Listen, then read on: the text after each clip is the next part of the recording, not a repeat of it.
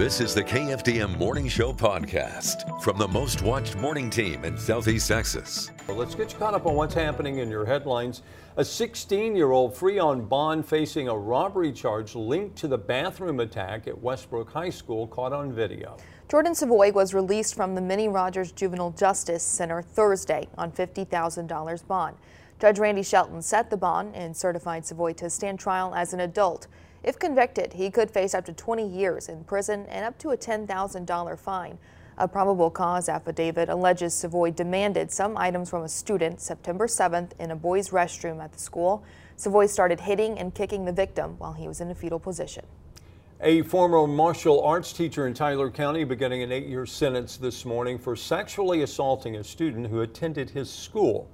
Troy Lee Smith pleaded guilty to sexual assault of a child and indecency with a child. Investigators say Smith ran a martial arts academy in Woodville. In 2011, he began meeting privately with a 15-year-old student. The assaults went on for months before the student reported them in 2018. Deputies arrested Smith in August of that year. Another arrest in Tyler County linked to a sex crime involving a child. 28-year-old Elijah Alexander Stone of Ivanhoe was arrested on a charge of indecency with a child by sexual contact. Sheriff's Office gathered evidence including written, recorded, and verbal statements as well as text messages. After obtaining a search warrant for his cell phone, a judge has set bond at $50,000.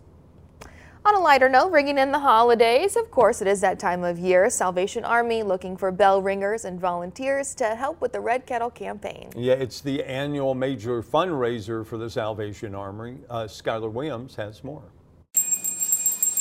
The sound of volunteers helping families one ring at a time. It allows the Salvation Army to keep 100% of the money that's in the kettle. Money that provides help for those who need it in the community. Now that it's the holiday season, the need for volunteers is very important in this annual Christmas season fundraiser for the Salvation Army. Every little bit counts. Every little bit helps. It goes towards rental assistance, It goes towards just the basic needs that people have. The organization has seen a decrease in funds since the pandemic, money that assists families and those in need year-round. The revenue streams have been impacted since COVID, so it helps go a long way. Just one problem the organization is facing. Another problem, getting more bell ringers and volunteers to pitch in for a minimum of 2 hours. A lot of times we may have bell ringers that we hire, but some may not show up for whatever reason, and then we're not able to put people out at the various locations that we've gotten permission to ring at. A ring that helps the community, whether it's the homeless or anyone else in need of assistance, leaving an impact and creating a difference. Just to see the smiles on families' faces when you help them.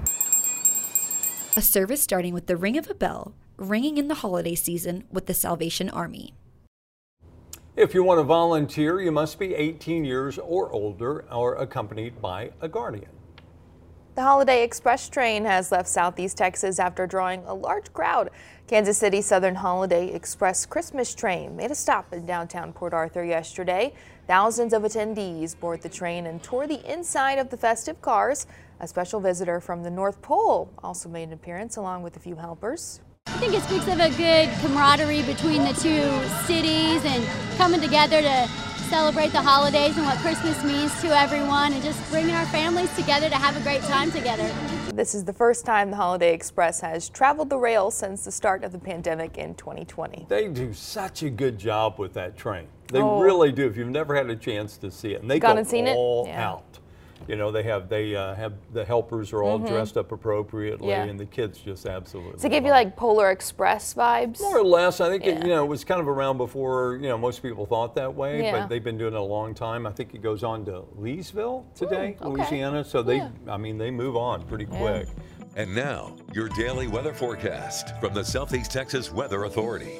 Good morning, Southeast Texas forecaster Aaron Mack here with your Weather Authority. Today is December 2nd, 2022.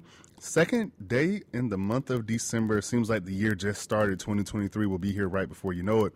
But as we get started on this Friday morning, things are going to be still cool, but relatively on a much warmer start than what we saw yesterday, as we saw temperatures drop early last night And with cloud cover moving in, the southeast winds turning and giving us some moisture back into the area, that cloud cover kind of created a blanket, letting things warm up a bit.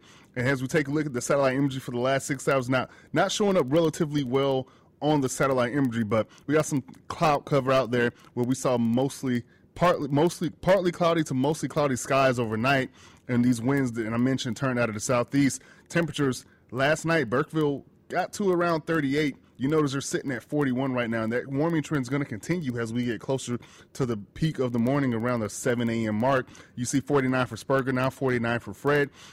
Gets warmer as we get into the Golden Triangle, moving closer towards the coast. You notice upper 50s, 57 for High Island, 56 for Searim, gets to those lower 60s, 61 for Crystal Beach, and 61 for Port Bolivar.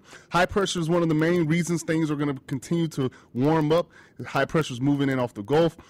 A little bit of ridging out there as well. That's going to continue to help. That's moving across the country. So the temperature trend for the next couple of days, some showers are possible, but we're expecting things to continue warming up. Those upper 70s to lower 80s. Yeah, in the month of December, we're talking lower 70s and upper 80s. But it won't last long. We mentioned with the moisture coming back in, with southeast winds off the Gulf, rain chances are there lightly over the weekend, 30% Saturday, 10% Sunday. But a new storm system will move through by the early middle part of next week after Monday, where we'll see those rain chances increase. Tuesday to 30%, Wednesday to 50% with scattered showers. So as we continue moving forward, again, rain chances are there, but we're not looking for anything really overly heavily over the weekend. The main thing that you're going to notice is these temperatures are going to increase. They're going to stay steady as long as that high pressure is in control. Now, by the middle of next week, the area of low pressure that we saw to the west will start to move in a little bit, which will give us some much cooler air, but we believe through the majority of next week, things are going to stay on a much warmer note. But that's all I have for you this morning, Southeast Texas. Getting your day started, stay safe, enjoy it, and make it a good one. Thanks for listening. Join us again tomorrow for the KFDM Morning Show podcast.